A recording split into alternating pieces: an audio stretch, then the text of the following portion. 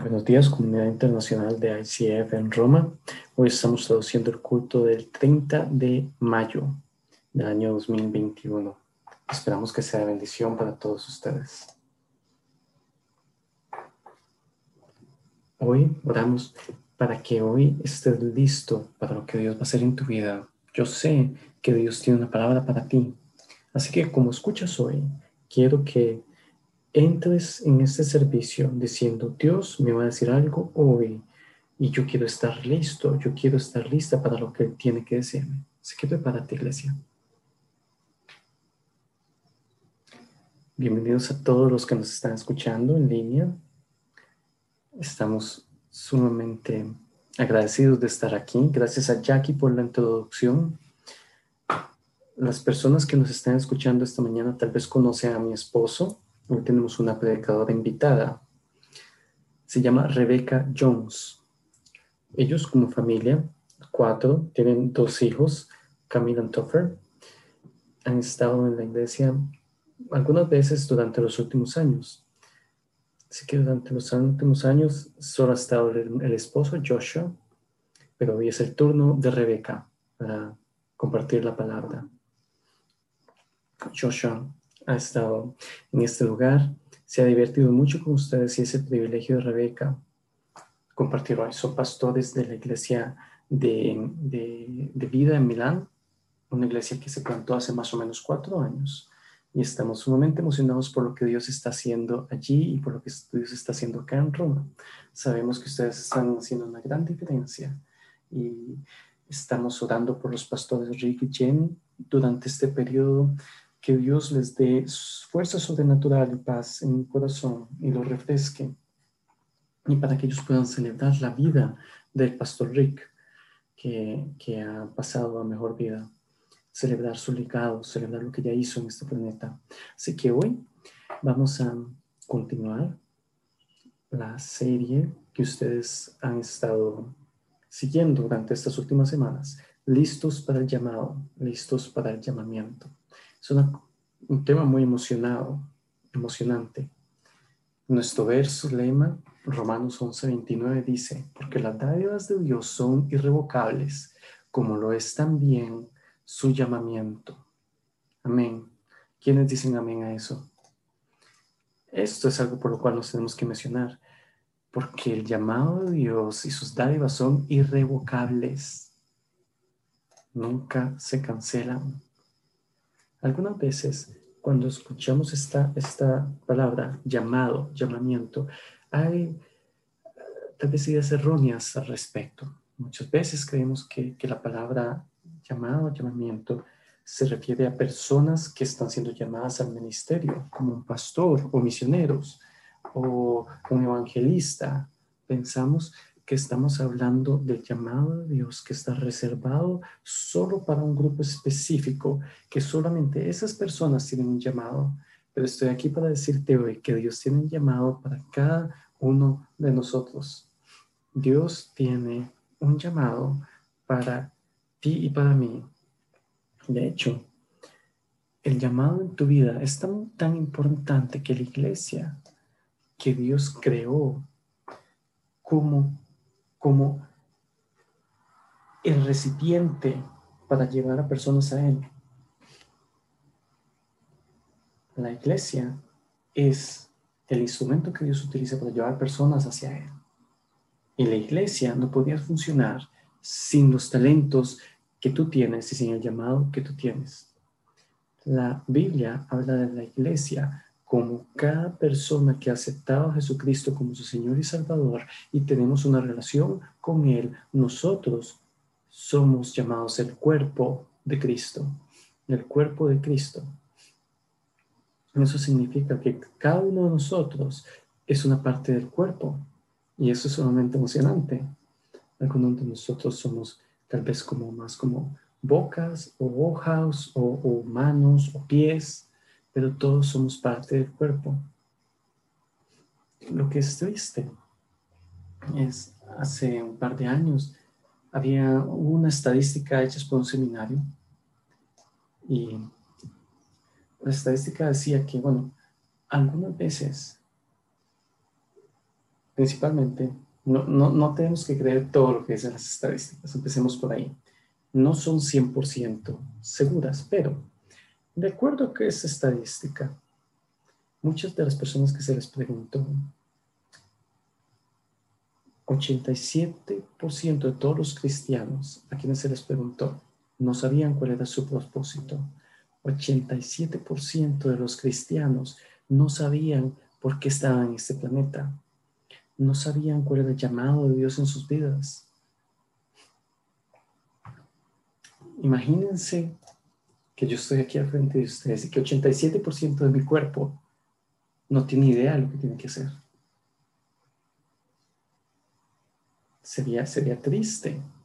Posiblemente no podría ni siquiera estar aquí enfrente de ustedes porque 87% de mi cuerpo no sabría qué hacer, cómo comportarse, sería sin esperanza.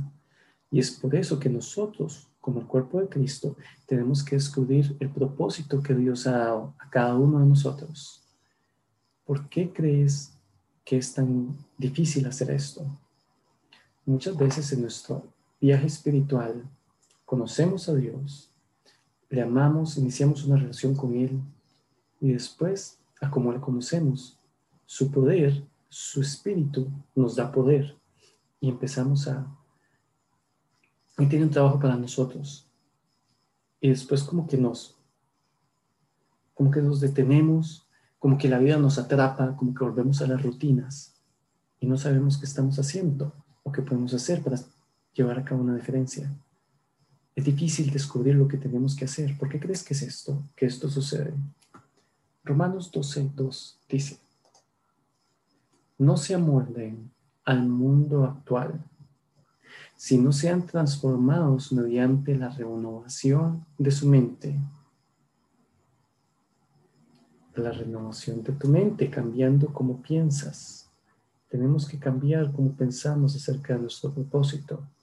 Tenemos que cambiar cómo pensamos acerca del llamado de Cristo en nosotros. De tal forma, así podrán comprobar cuál es la voluntad de Dios, buena, agradable y perfecta.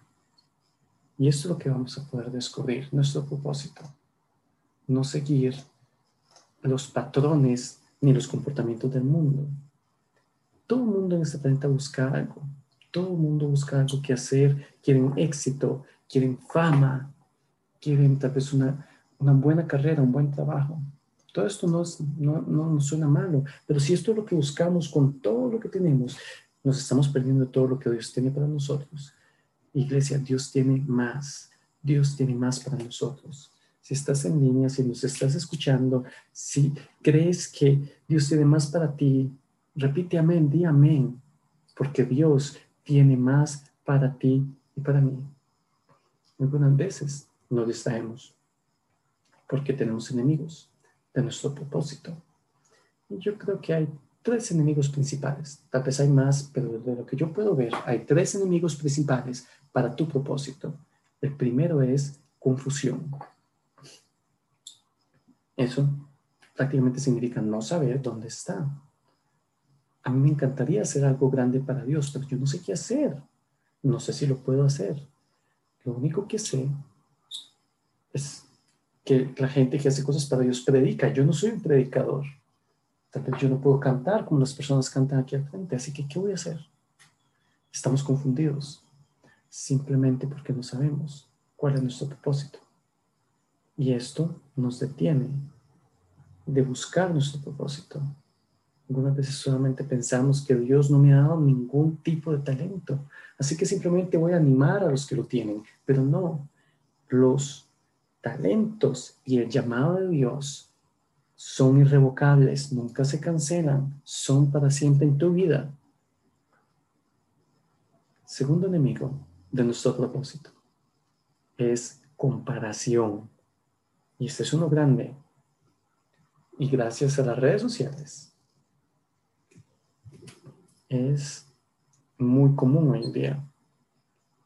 Las redes sociales son buenas para muchas cosas, pero nos ha hecho un gran daño porque vemos a estas personas en su sus vacaciones perfectas, sus fotos perfectas, con sus matrimonios perfectos, con sus hijos perfectos, excelentes trabajos, y decimos, yo quiero eso.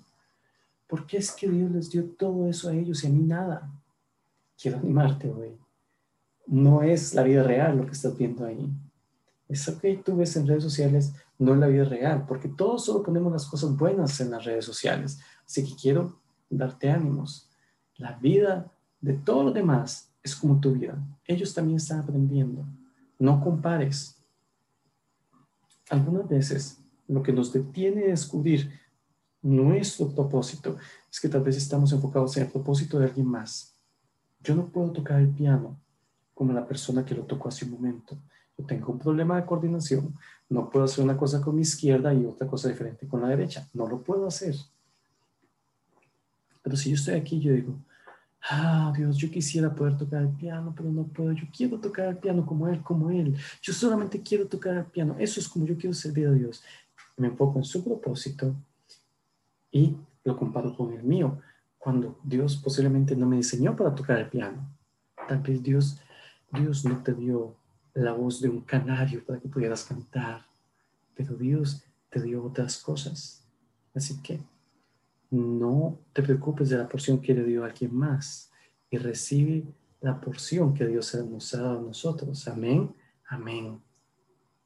Número 3, el tercer enemigo de nuestro propósito es simplemente cuando algo es falso, la falsedad, la falsificación. En nuestra educación es importante la educación universitaria. No hay nada incorrecto con eso. Dios te dio la inteligencia para hacerlo, pero nuestra carrera, nuestro doctorado, nuestro máster, nuestra licenciatura, no son el propósito. Son las herramientas que utilizamos para llenar ese propósito, pero no son el propósito. Es bueno tener un buen trabajo y una buena carrera para poder llenar el propósito de Dios, pero tu trabajo o el dinero no es el propósito. Yo soy una pastora en la iglesia de Milano y camino en los caminos de Dios, pero lo que yo hago no es necesariamente el propósito. El propósito va más profundo.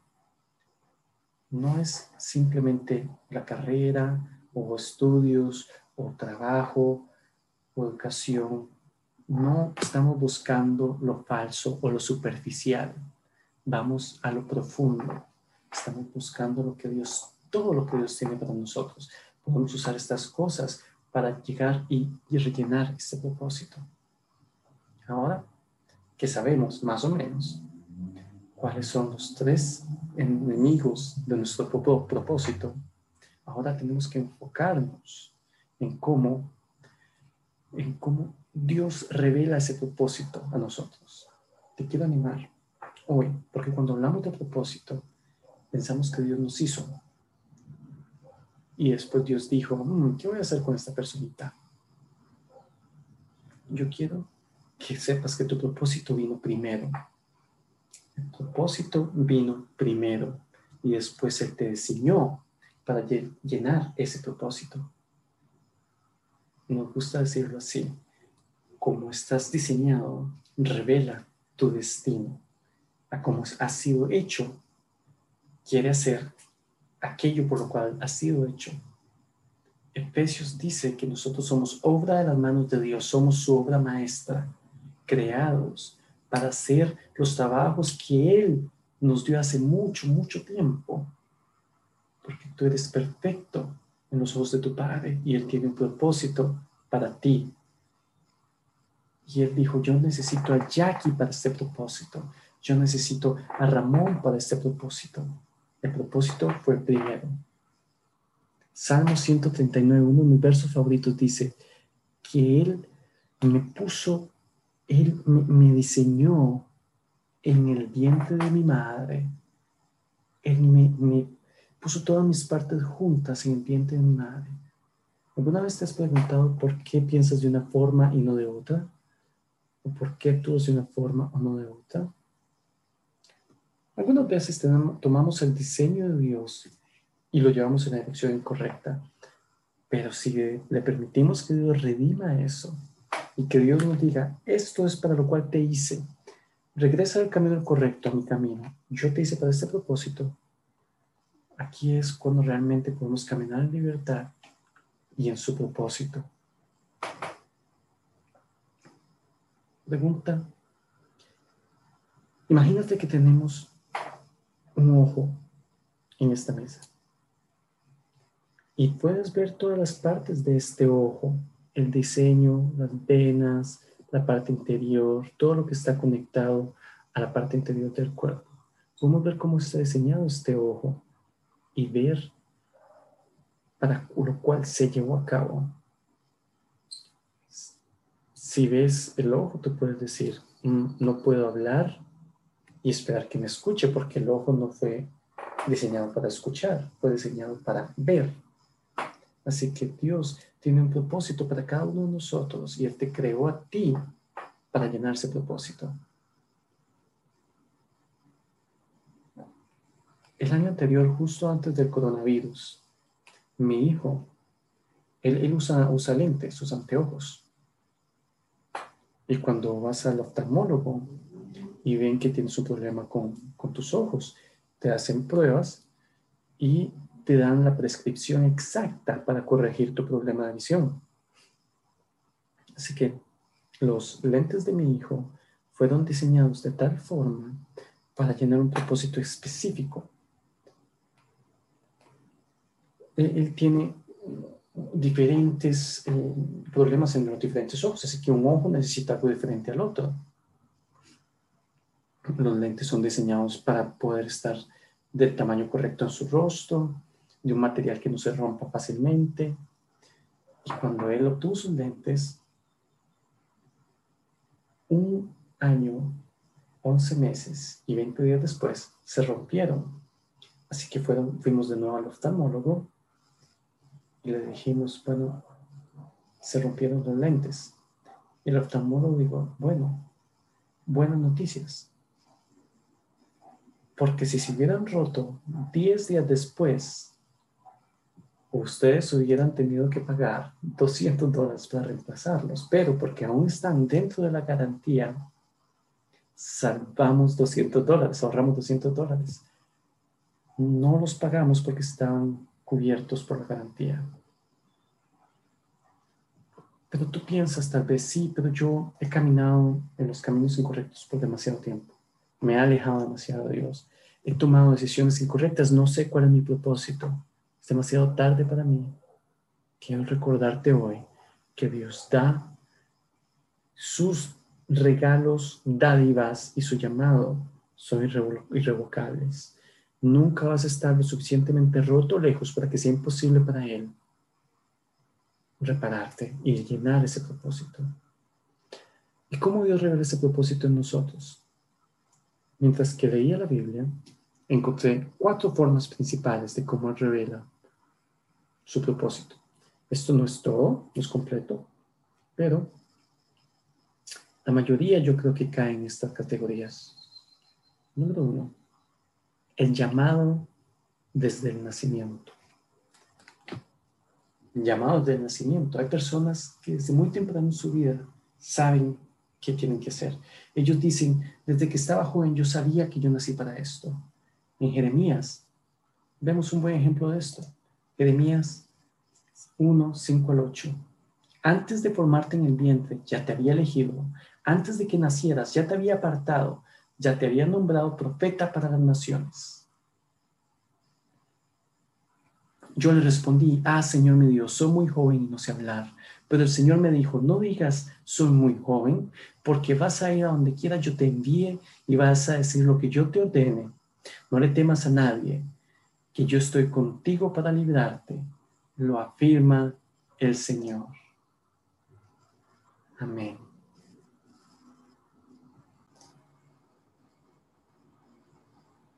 No te convenzas que el propósito que Dios te dio no es para ti, porque Él te lo dio, es único. Y hay una razón por la cual tú no te sientes adecuado para hacerlo. No eres adecuado para hacerlo, ninguno de nosotros lo es, pero con el Espíritu de Dios en nosotros lo podemos hacer, porque lo necesitamos a Él para llenar este propósito. Amén. Esto es una nota para todos los padres.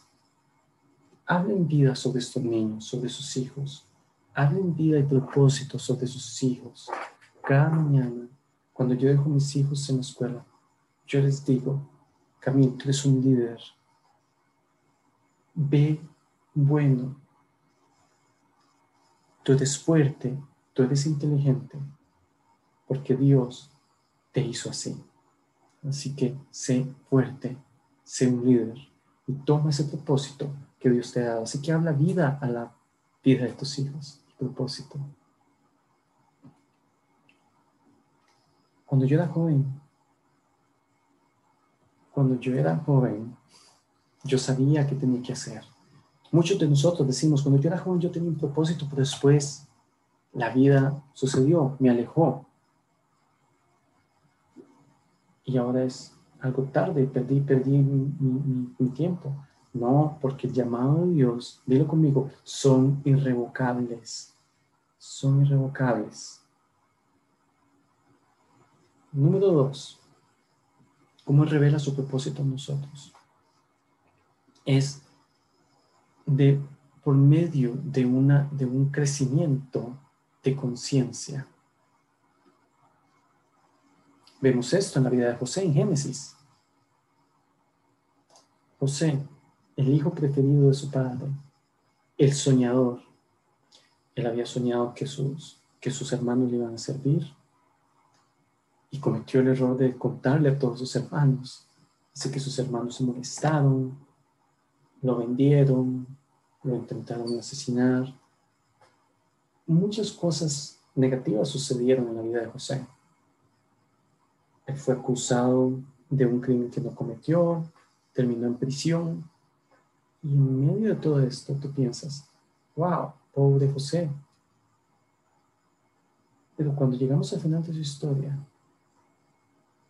él interpreta un sueño de Faraón y fue hecho el segundo más importante en Egipto, la segunda persona en el gobierno de Egipto, solo debajo de Faraón. Y cuando sus hermanos vinieron, él se veía como egipcio, ni siquiera le reconocieron. ¿Y él qué les dijo? Él les dijo en Génesis 50, verso 20, es verdad que ustedes pensaron hacerme mal, pero Dios transformó ese mal en bien para lograr lo que hoy estamos viendo, salvar la vida de mucha gente. No malinterpretes hacia dónde vas, porque Dios es soberano. Dios no estaba diciendo, voy a hacer sufrir a José, no. Pero en medio de todo esto, Dios redimió el camino de José y lo usó sus circunstancias para salvar muchas vidas y para llenar su propósito, que no hubiera sucedido sin toda esta experiencia y sin decir, la mano de Dios estaba ahí a cada paso que José tomaba. No malinterpretemos hacia dónde vamos. Incluso en medio de las dificultades, el llamado de Dios está bajo garantía. Número 3, caminando por medio de puertas abiertas. Algunas veces, todo lo que significa es ver la oportunidad y tomarla, caminar por medio de esa puerta, porque nunca vas a saber lo que está al otro lado a menos que pases por esa puerta. Y algunas veces, eso es lo que toma para que Dios revele su propósito en ti. Porque tal vez estamos esperando que se abran las nubes, que baje una luz hacia nosotros. Pero Dios nos va a decir, no, yo te di la oportunidad. Había un ministerio en la ciudad donde estaba pidiendo personas que tuvieran tus talentos para que tú descubrieras también tus talentos. Ve hacia la oportunidad. Camina por medio de esa puerta abierta. El libro de Apocalipsis nos dice que Dios abre puertas que ningún hombre puede cerrar. Y esto es increíble. Dios abre puertas que ningún hombre puede cerrar. Y tú nunca sabrás lo que hay detrás de esa puerta hasta que tomes ese paso y camines por medio de ella.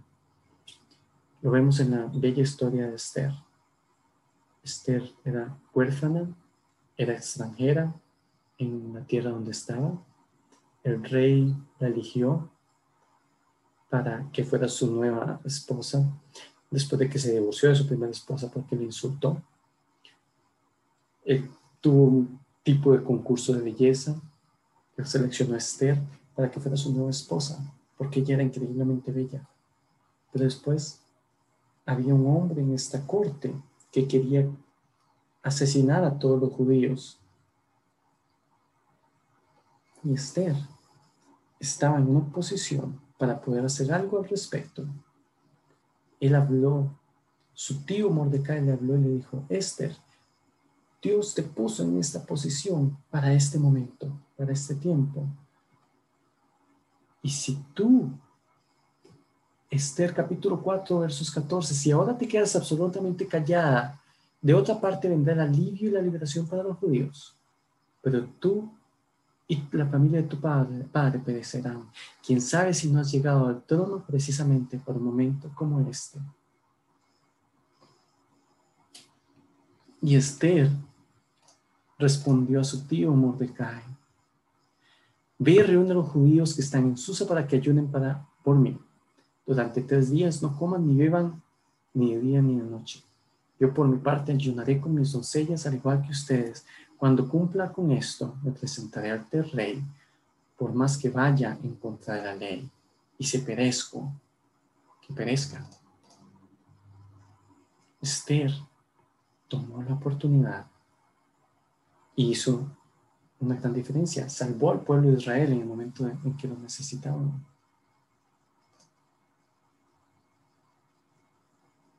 Cuando tú estás caminando y estás buscando un lugar para servir, Pastor Rick y la pastora Jen no crean oportunidades de ministerio para crear propósitos. Ellos no están aquí para entretener a la iglesia. Ellos realmente quieren verte caminar en el propósito que Dios tiene para ti. Ellos son buenos pastores y ellos te aman, porque cuando ellos saben que cuando tú descubrirás tu propósito, tú vas a hacer una diferencia en este mundo, no solo en esta iglesia, sino fuera de estas paredes, en tus trabajos, en tu iglesia, en tus estudios, en tu familia, en tu ciudad, en tu país. Número 4, de cómo Dios revela su propósito. Es por medio de un encuentro con Él, un encuentro divino. Vemos esto en la historia de Saulo, Saulo de Tarso. ¿Quién era Saulo? Era un asesino de cristianos. Saulo los perseguía. Él estaba buscando a los cristianos para destruirles. Incluso niños y mujeres, dice la Biblia. Él era un asesino, pero él tuvo un encuentro con Dios, porque Dios había creado un propósito para Saulo. Él sabía que mucho del Nuevo Testamento iba a necesitarse a un Pablo para que lo escribiera. Él sabía el propósito por el cual este Saulo podía ser redimido y usado. Y él usó un asesino, porque en el camino a Damasco, Saulo tuvo un encuentro con Cristo, con Dios. En Hechos 9, verso 1.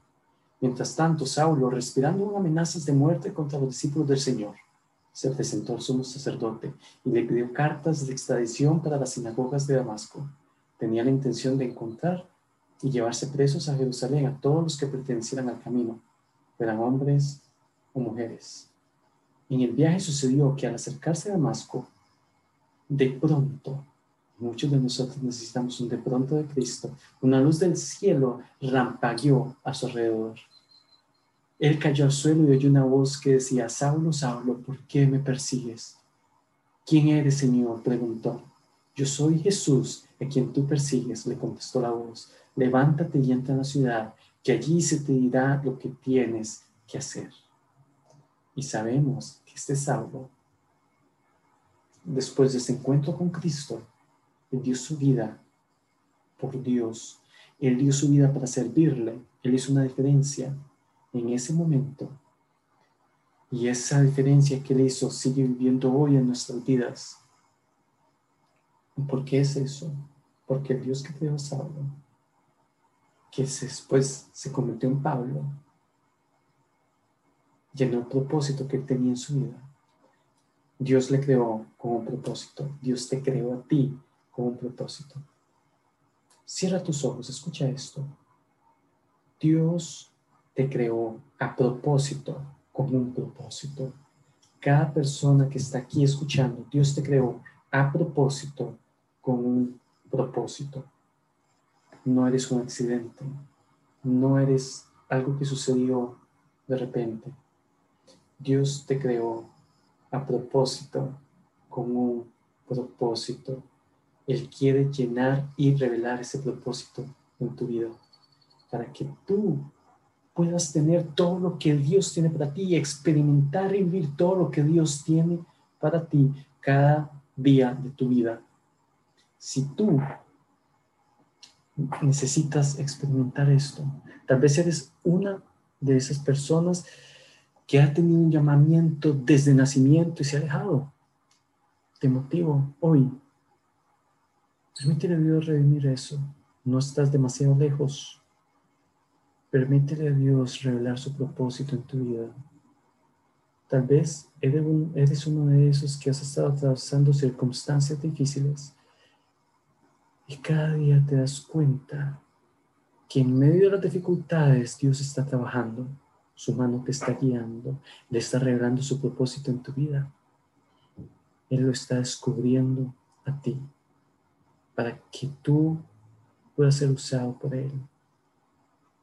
Tal vez eres esa persona que necesita simplemente caminar por esa puerta que está abierta. Hay una oportunidad que se está presentando a tu vida. Tómala, tómala y ve lo que Dios hará por medio de ella en tu vida. Tal vez hoy eres aquella que necesita un encuentro con Cristo. Permítele. Y yo oro para que Dios venga y te transforme y revele su propósito y te ayude a descubrirlo, a desarrollarlo, para cambiar mi vida, mi pecado, mi familia. Una persona a la vez. Si estás aquí hoy y tú dices, yo ni siquiera sabía que había un Dios que me amaba. O tal vez yo había escuchado que había un Dios allí, pero yo no le conozco. Yo no sabía que Él me había creado con un propósito. Tal vez necesitas tener una relación con Él. Hoy es el momento para que tú tengas un encuentro con Cristo y tengas una relación con Él y le des tu vida y aceptes el regalo de la salvación que viene por medio de Cristo. Dios te amó tanto como para crearte con el propósito que Él diseñó y enviar a su único Hijo para que pagara por tus pecados, por los pecados por los cuales nadie más puede pagar. Yo no puedo pagar, ni siquiera tú los puedes pagar, pero Él te amó tanto para que con una pequeña oración tú pudieras ser perdonado, redimido. Si nos estás escuchando en línea, el pastor Rick te liderará en oración. Gracias por escucharnos hoy, iglesia. Yo creo que Dios ha hablado a tu vida y hoy la mejor decisión que puedes tomar es seguir a Cristo, decirle sí a Él. Si quieres hacer esa oración conmigo, a mí me encantaría hacerla contigo en este momento. Así que quiero que repitas después de mí. Querido Señor Jesús, ven a mi corazón, ven a mi vida. A partir de este día, por el resto de mi vida, yo viviré por ti, Señor. Las cosas que estaba haciendo que eran pecado, yo dejaré de hacer. Porque tú has cambiado mi vida hoy. Y te doy gracias por responder a esta oración. En el nombre de Cristo Jesús. Amén. Si has hecho esta oración, es la mejor oración que pudiste haber hecho en toda tu vida. Y te puedo decir, Dios tiene grandes planes para tu vida. escríbenos, mándanos un mensaje para conectarnos contigo, porque hoy inicia el caminar con Cristo y queremos hacerlo junto contigo, ayudarte, enviarte material, conectarnos. Nuestra dirección de correo y nuestro sitio en internet. Nuestro sitio en internet www.icfrome.org. De nuevo, nuestra página de internet www.icfrome.org. Y nuestra dirección de correo electrónico icfcenter.rome@gmail.com. Tal vez has hecho esta oración y has dicho, pastor, yo soy cristiano algún tiempo, pero necesito un milagro en mi vida. O tú dices, he hecho la oración, he entregado mi vida a Cristo, pero hay cosas que necesitan cambiar y necesito que Dios haga un milagro. Y esta es una iglesia y este es un pastor que crea milagros. Así que permíteme orar por ti. Querido Señor Jesús, te doy gracias por las personas que nos están escuchando hoy. Señor, no hay nada demasiado grande o imposible para ti. Tú has dicho que podemos pedir cualquier cosa de acuerdo a tu propósito y tú nos escuchas. Y cuando tú nos escuchas, tú respondes. Padre, en este momento hay personas que están orando alrededor del mundo y te están pidiendo por un milagro.